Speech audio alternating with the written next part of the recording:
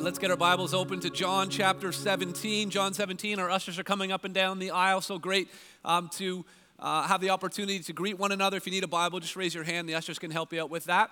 And just as we were greeting one another, I just want to extend just a warm welcome. If we could all try to just show a greeting to some brothers who are here all the way from Nairobi, Kenya this morning. So we've got Gary and Pastor Peter and Pastor Luke. If you guys want to stand up so we can recognize you. So glad to have you here.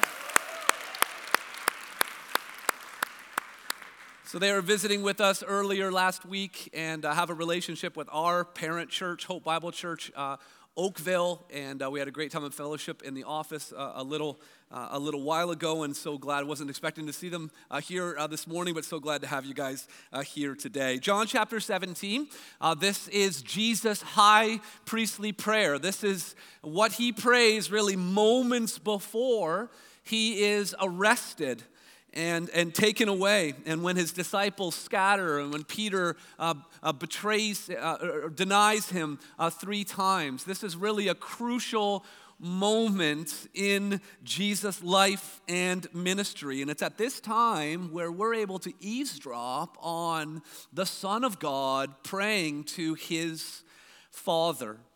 He begins in verses 1 to 5, praying for himself, praying that he would bring glory to God, that he would return to the glory that he had before the foundation of the world. Then he moved from praying to himself to praying for his disciples, the 11 disciples that were there with him. And now he's going to extend and pray for all believers who will receive the word of the gospel.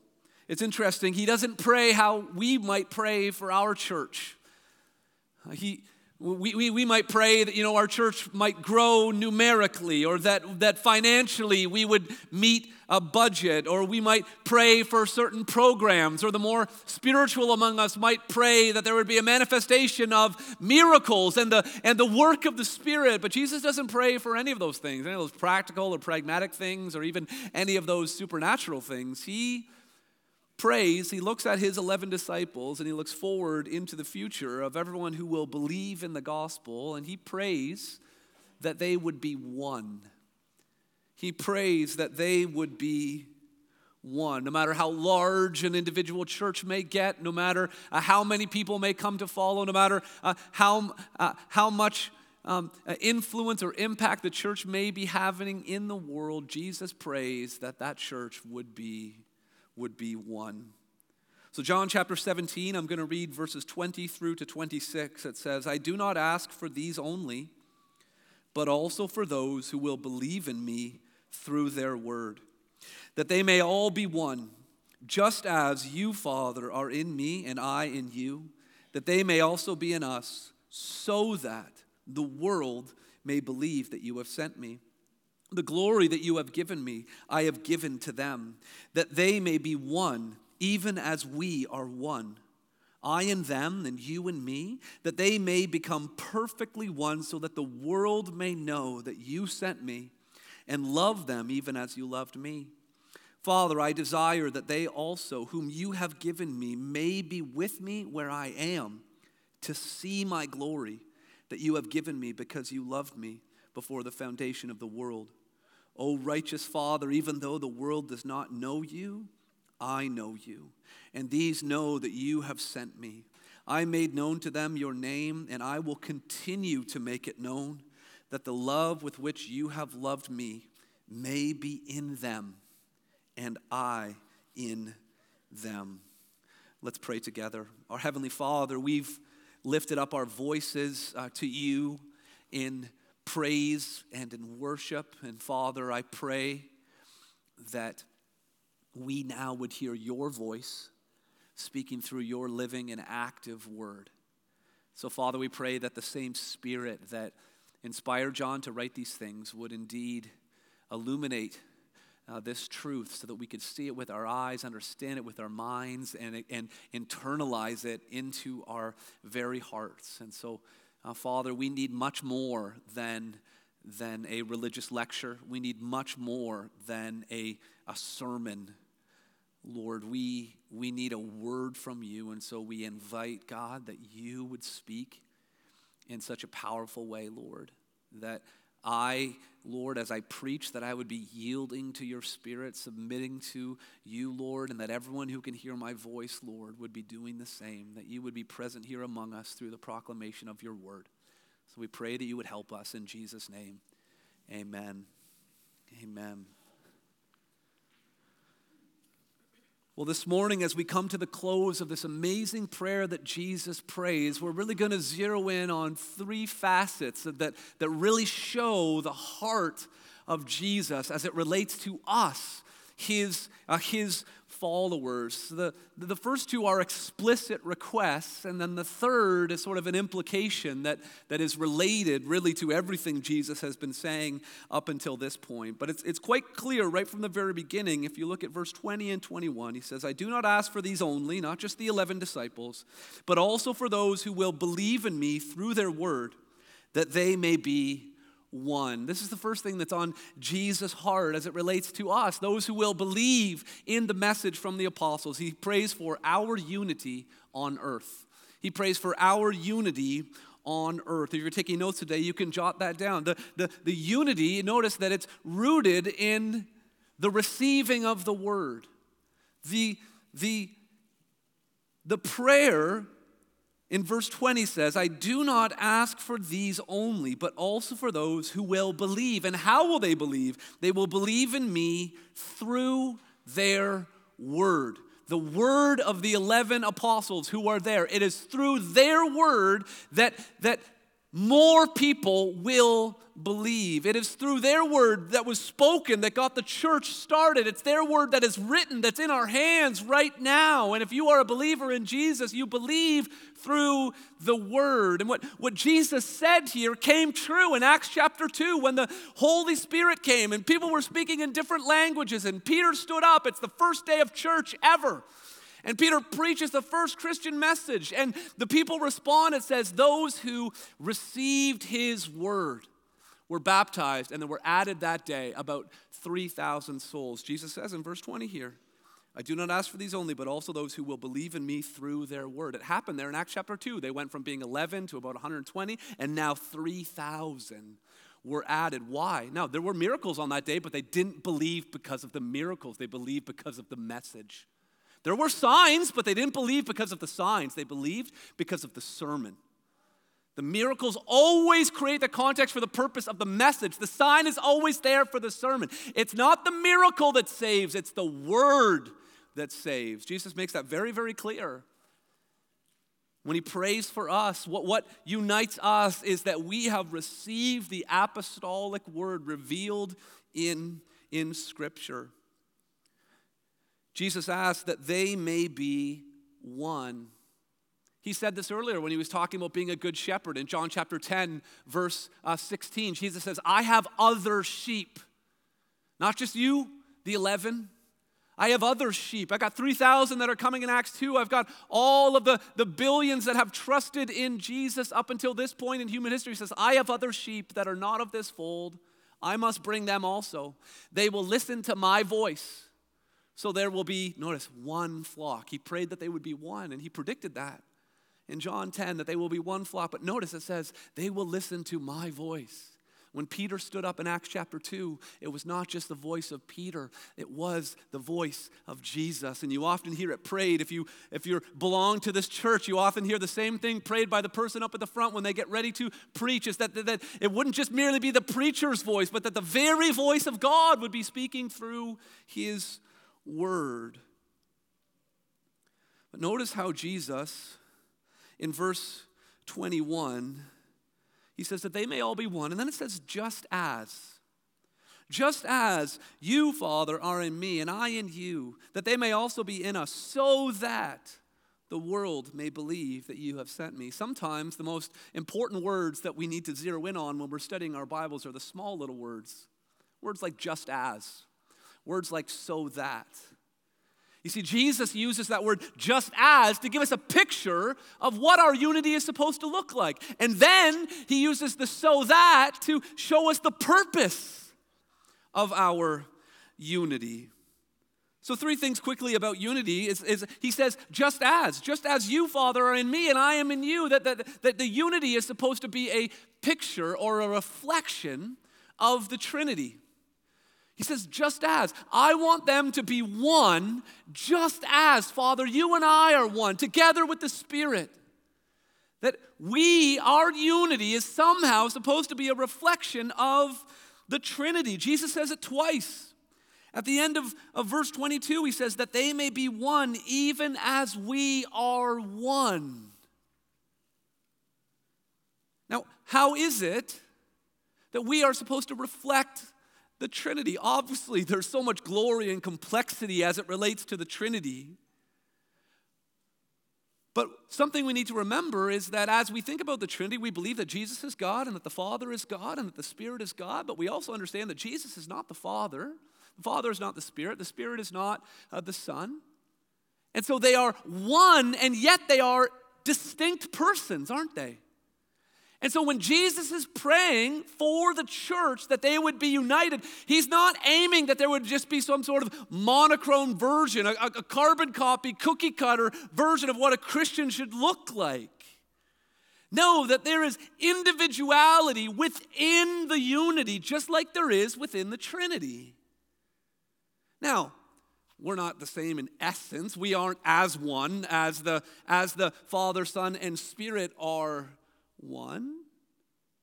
But the Father, Son, and the Spirit have a common purpose and a mutual love, don't they? And that's something that we can have in common as followers of Jesus Christ, as the church. We can live with a common purpose, and we can live with a mutual love for one another. So our unity is supposed to reflect the Trinity. Secondly, it's to be a revelation to the world. It's to be a revelation to the world. So we've looked at the just as, now look at the so that in verse 21. So that the world may believe that you have sent me. Jesus has only been praying for his disciples, and then those who will believe in his disciples' word. He said explicitly in verse 9, I'm not praying for the world, but really when he's praying for the disciples, when he's praying for us, he's also praying for the world. Because he prays that we would be one so that those who believe would be one so that the world may believe. So if we follow Jesus' prayer here, we've been looking at it where he prays for himself, and then he prays for his disciples, then he prays for all believers. That's what we're studying right now. But then in verse 21, he says, so that the whole world would believe. There's something very, very important for us to understand here, that there is a missional component to Christian unity that we often miss. The Puritan preacher Thomas Manton said, divisions in the church breed atheism in the world. He goes on in verse 22, he says, the glory that you have given me, I have given to them. Think about that. We've been talking a lot about the glory of God and how Jesus prays that he would glorify the Father and that he would receive the glory that he had from the foundation of the world. But here Jesus says that the glory has been given to us. Glory is the exhibition of God's inherent excellencies. It's a revelation. It's showing on the outside what is so often hidden about who God is. The glory of God is the presence of God revealed. And Jesus says that the glory, that it's now our privilege and responsibility to show the presence of God in the way that we are united.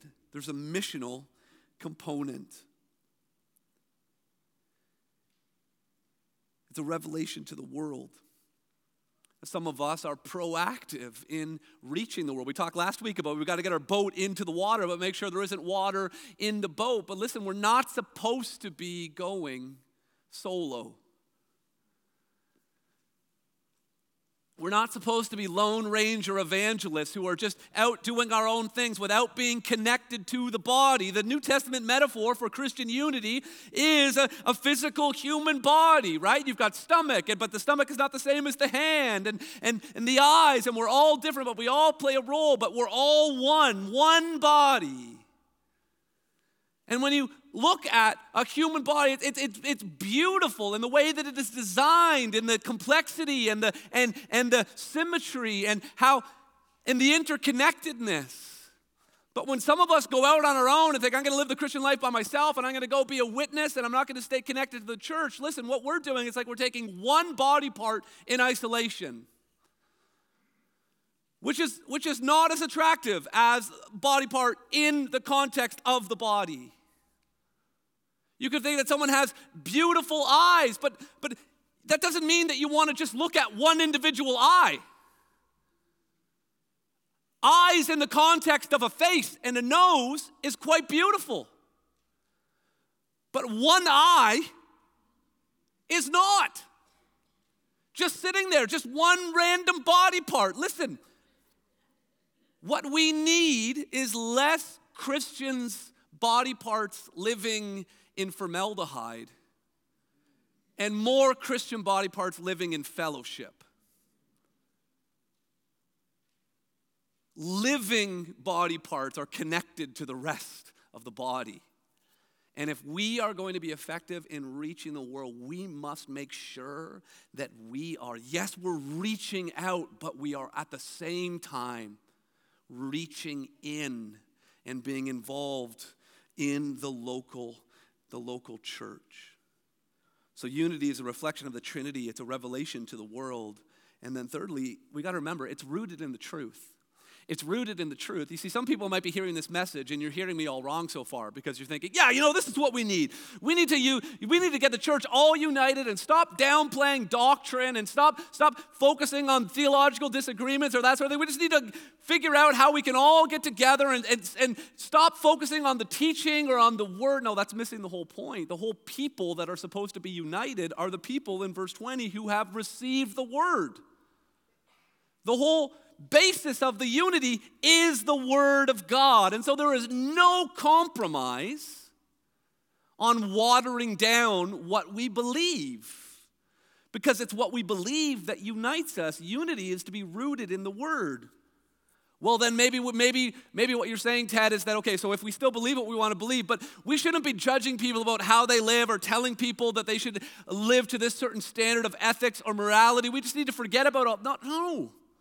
Remember, think about the context. Jesus prayed in verse 17, sanctify them in the truth. What does sanctify mean? Is it make them holy? We are united in our common quest to live holy lives by the power of the Holy Spirit. Sanctify them in the truth. Your word is truth. And so we don't compromise on our beliefs. We don't compromise on behavior. We rally around these things together. It's not about finding the lowest common denominator of what's the bare minimum you need to believe in order to be considered a Christian. That's not what we're going after here. It's got to be rooted in the truth. Look at verse 23 with me. He says, I and them and you and me, that they may become perfectly one, so that the world may know that you sent me. There's the world again. And love me even as you, and love them even as you loved me. Perfectly one. Jesus prays that his church would be perfectly one. So I got to ask a question. Do you think that the Father answered Jesus' prayer? He asked that the church would be perfectly one. Now, is this something that, Jesus thought he'd just kind of like throw in at the end? I hope this works out. Not my will, but yours be done. There's only one prayer we know that wasn't answered. That's when Jesus asked that the cup would be taken from him. But loved ones, the Father answered this prayer.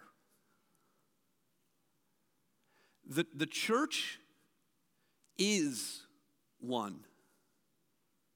We may not experience it, we may not be living like it, but that doesn't change the reality that we are one. I was really helped by Kent Hughes when he was talking about this passage. He related it to marriage.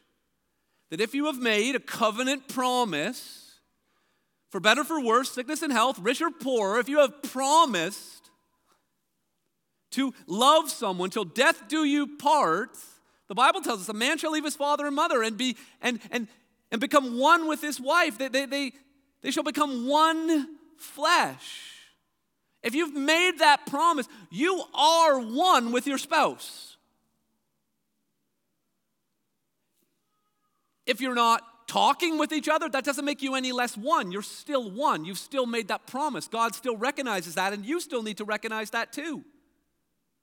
Now, there are times in which we feel like we're one. There are times in which we don't, but that doesn't change the fact that we are.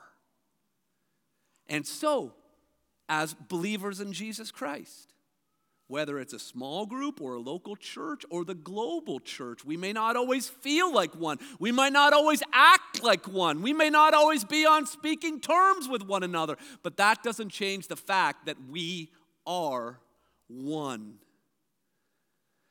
That's why it's so important for us to understand in Ephesians chapter 4, verse 3, talking about how to be united. The Apostle Paul says, with all humility and gentleness and with patience, bearing with one another in love. This is how unity happens, by doing these things. But notice what it says, eager to maintain the unity of the Spirit in the bond of peace. It's not eager to manufacture the unity. It's maintain we're already one. When you start to get intentional, husbands, in loving your wife and pursuing your wife, you're not manufacturing your oneness. You're just maintaining it. You're celebrating it. You're enjoying it.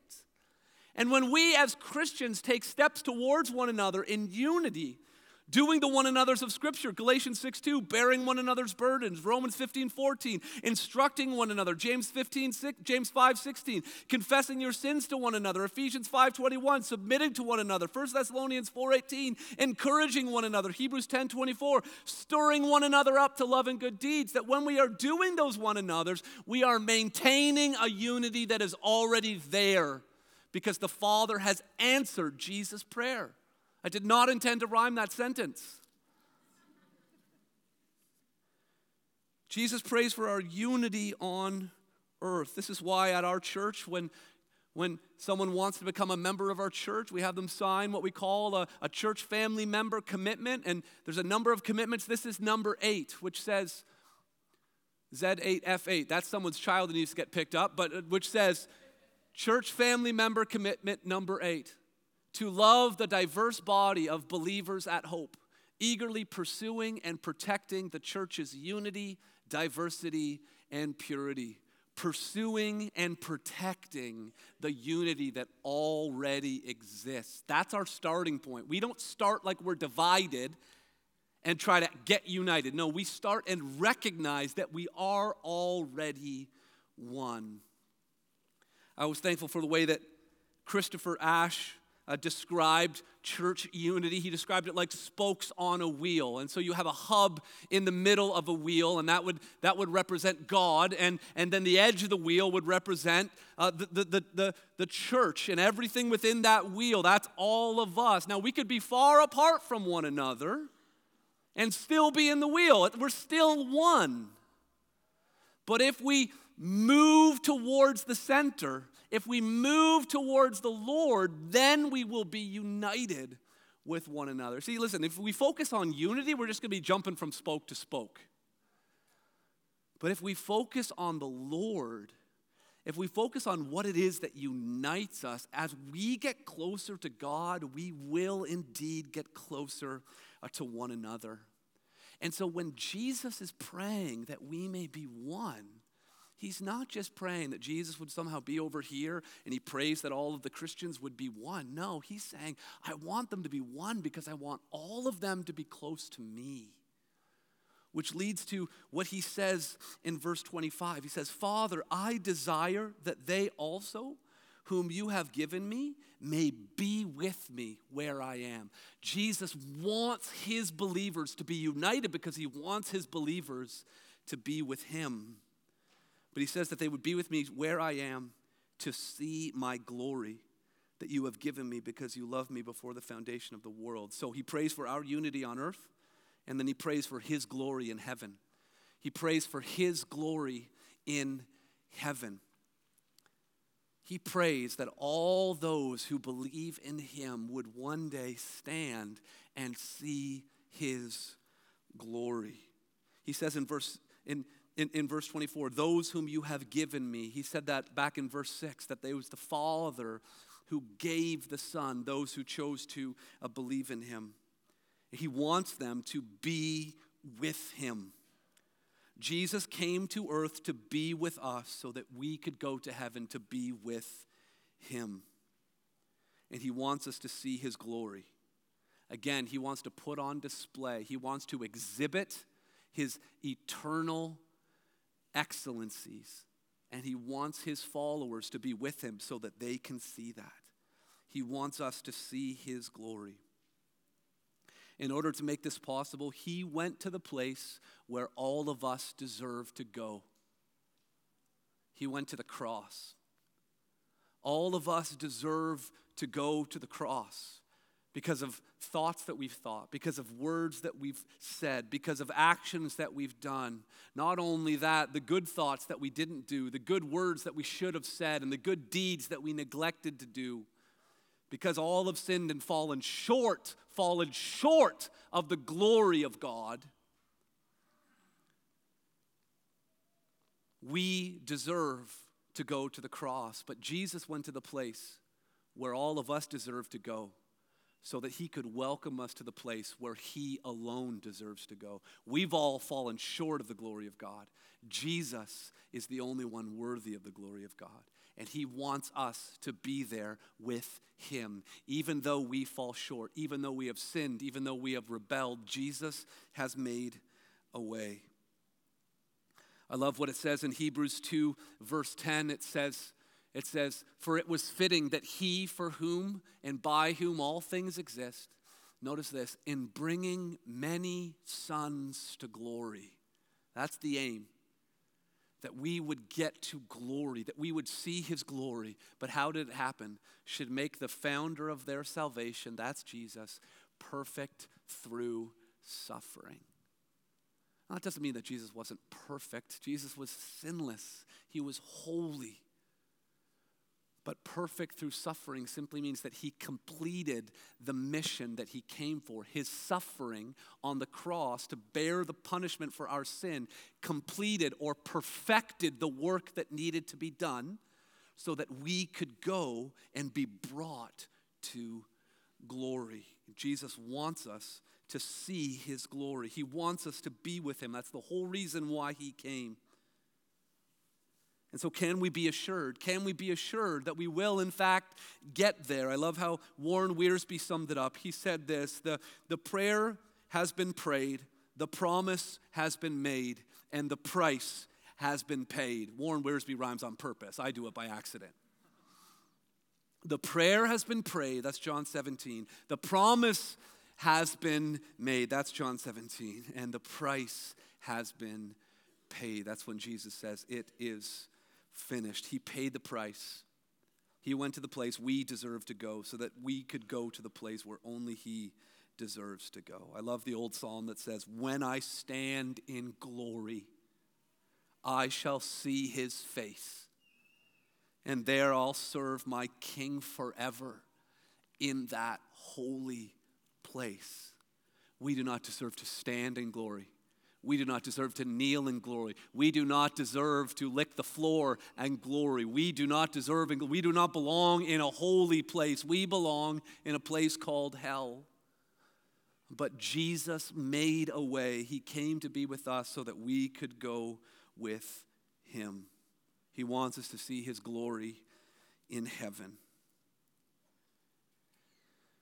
Now keep reading with me in verse 25 and verse 26. He says, "O righteous Father, even though the world does not know you, I know you, and these know that you have sent me.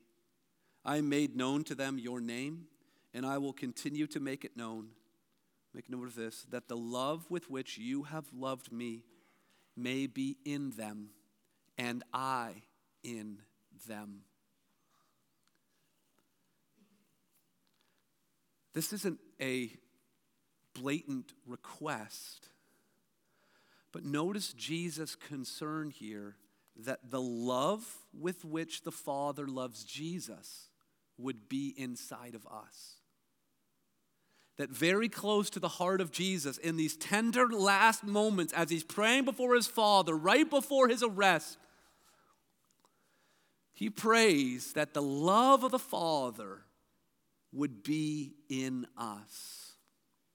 So make note of this thirdly. As Jesus prays for our unity on earth and his glory in heaven, his desire is for his love to be in our hearts. His love to be in our hearts. Now what I want us to do is I want us to pay very careful attention, and I want to read some of these verses in reverse order. So in verse 26, he prayed that the love with which you have loved me would be in them. So he wants the love that the Father has for the Son to be in us. Then look back at verse 24, where he says, "To see my glory that you have given me, because you have loved me before the foundation of the world." And then look back at verse 23. He says that the world may know that you have sent me and have loved them even as you loved me. How has the Father loved the Son? In verse 24, it says that he has loved the Son before the foundation of the world. So let's all do our best with our tiny little finite brain to try to imagine nothing but God. Just the triune living God. And all of his beauty and all of his holiness. Nothing has been created. There's no planet, there's no stars, there's no sun. There's just God. Because that is the kind of love that Jesus is getting at. The love before the foundation of the world. Now this is really important. It's important that our unity is rooted in truth, because we can't have unity without believing in the Trinity. That's part of the word that we have to believe, that we have to receive. Listen, if you believe in a God that is not three in one, if you believe in a God that is not triune, then you can't believe that he has been a loving God for all of eternity, because there was no one to love. That you have to have some sort of a concept of a lonely God who created the world in order to have someone to love. That's not what Christians believe. Christians believe that before the foundation of the world, there was Father, Son, and Spirit. And that they were living in mutual love for one another in all of eternity past. And it was a love that was so pure and so powerful and so abundant that it was overflowing. And it was not out of a sense of neediness that God created the earth, but a sense of which we've got to find a place to put all of this love. And so the earth was created. Only belief in a triune God. Only those who believe in a triune God can clearly state and believe and assert that God has been eternally loving. The grace of God came later because there's no one to show grace to. The mercy of God came later. The forgiveness of God came later. Even the wrath of God came later because there was nothing created to have wrath for or to show mercy to or to show forgiveness for. But there was always love. Now think about this. In verse 24, Jesus says that they would experience the love because you loved me before the foundation of the world. Think about how the Father loved the Son before the foundation of the world. There's no earth. There's no garden. There's no Adam. There's no Eve. There's no serpent. There's no curse. There's no sin. There's just perfect, uninterrupted, nothing to overcome, nothing to forgive, nothing to deal with, just perfect, overflowing, abundant love between the Father and the Son. Do you see what I'm saying? Now, how does Jesus want the Father to love us? He wants us to love and to be loved the way the Father has loved the Son before the foundation of the world. No sin and no curse, no brokenness, no forgiveness, no mercy. See, there was a time in eternity past where forgiveness was not necessary, and Jesus is looking forward to a time in eternity in the future where forgiveness is not necessary. You see, Jesus came, and he came to deal with the penalty of sin on the cross and the power of sin in sending the Spirit, but there will be a day where there will no longer be the presence of sin, that we will, in fact, stand in glory.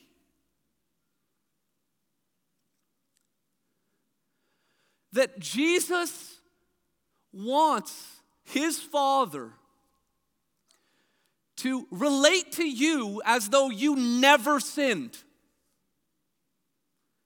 As though it never happened. It says all over God's word that he's separated our sins from as far as the east is from the west. He's cast our sins behind his back. This is the heart. When you get to the end of Jesus' prayer, this is what he's ultimately going after.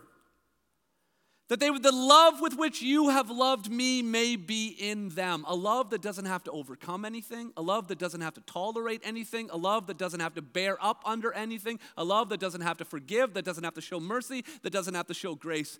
Just love. That is the fullness of what Christ is going to accomplish for us on the cross.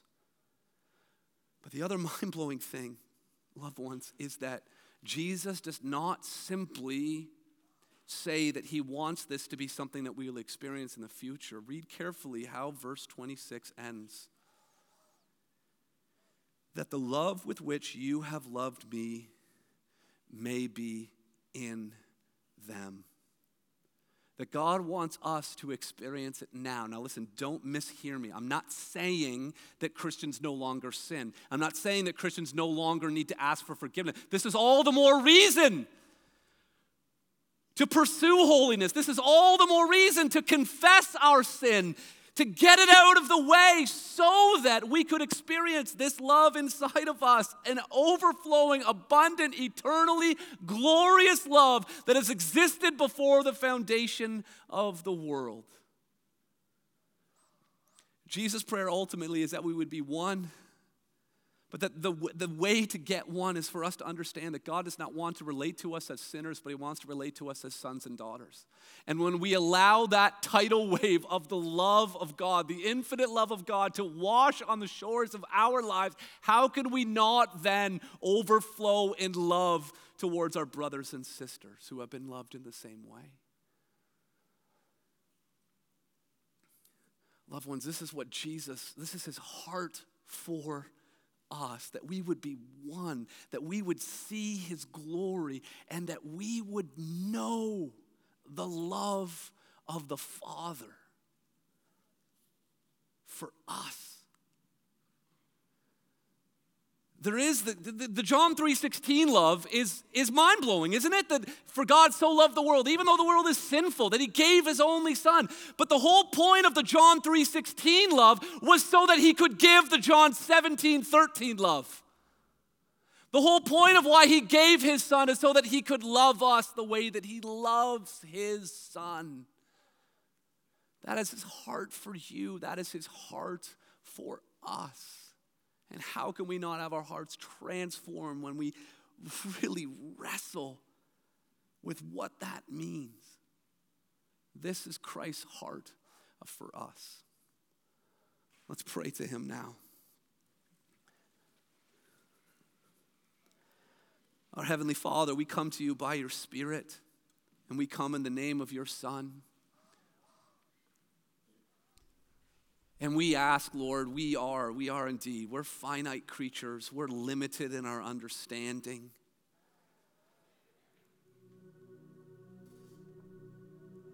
But Lord, I pray that we would truly understand what it means for us to be loved with the same love with which you love your Son. God, I pray that our hearts would be full. I pray that our lives would be holy. I pray that our unity would be true, God. And God, as we stand together and sing in response to this marvelous truth, Lord, we look forward to that day where we will stand in glory, in your presence, in the place where we do not deserve, experiencing love that we could never earn, but was all made possible through our Lord and Savior, Jesus Christ. God, we thank you and we praise you in Jesus' name.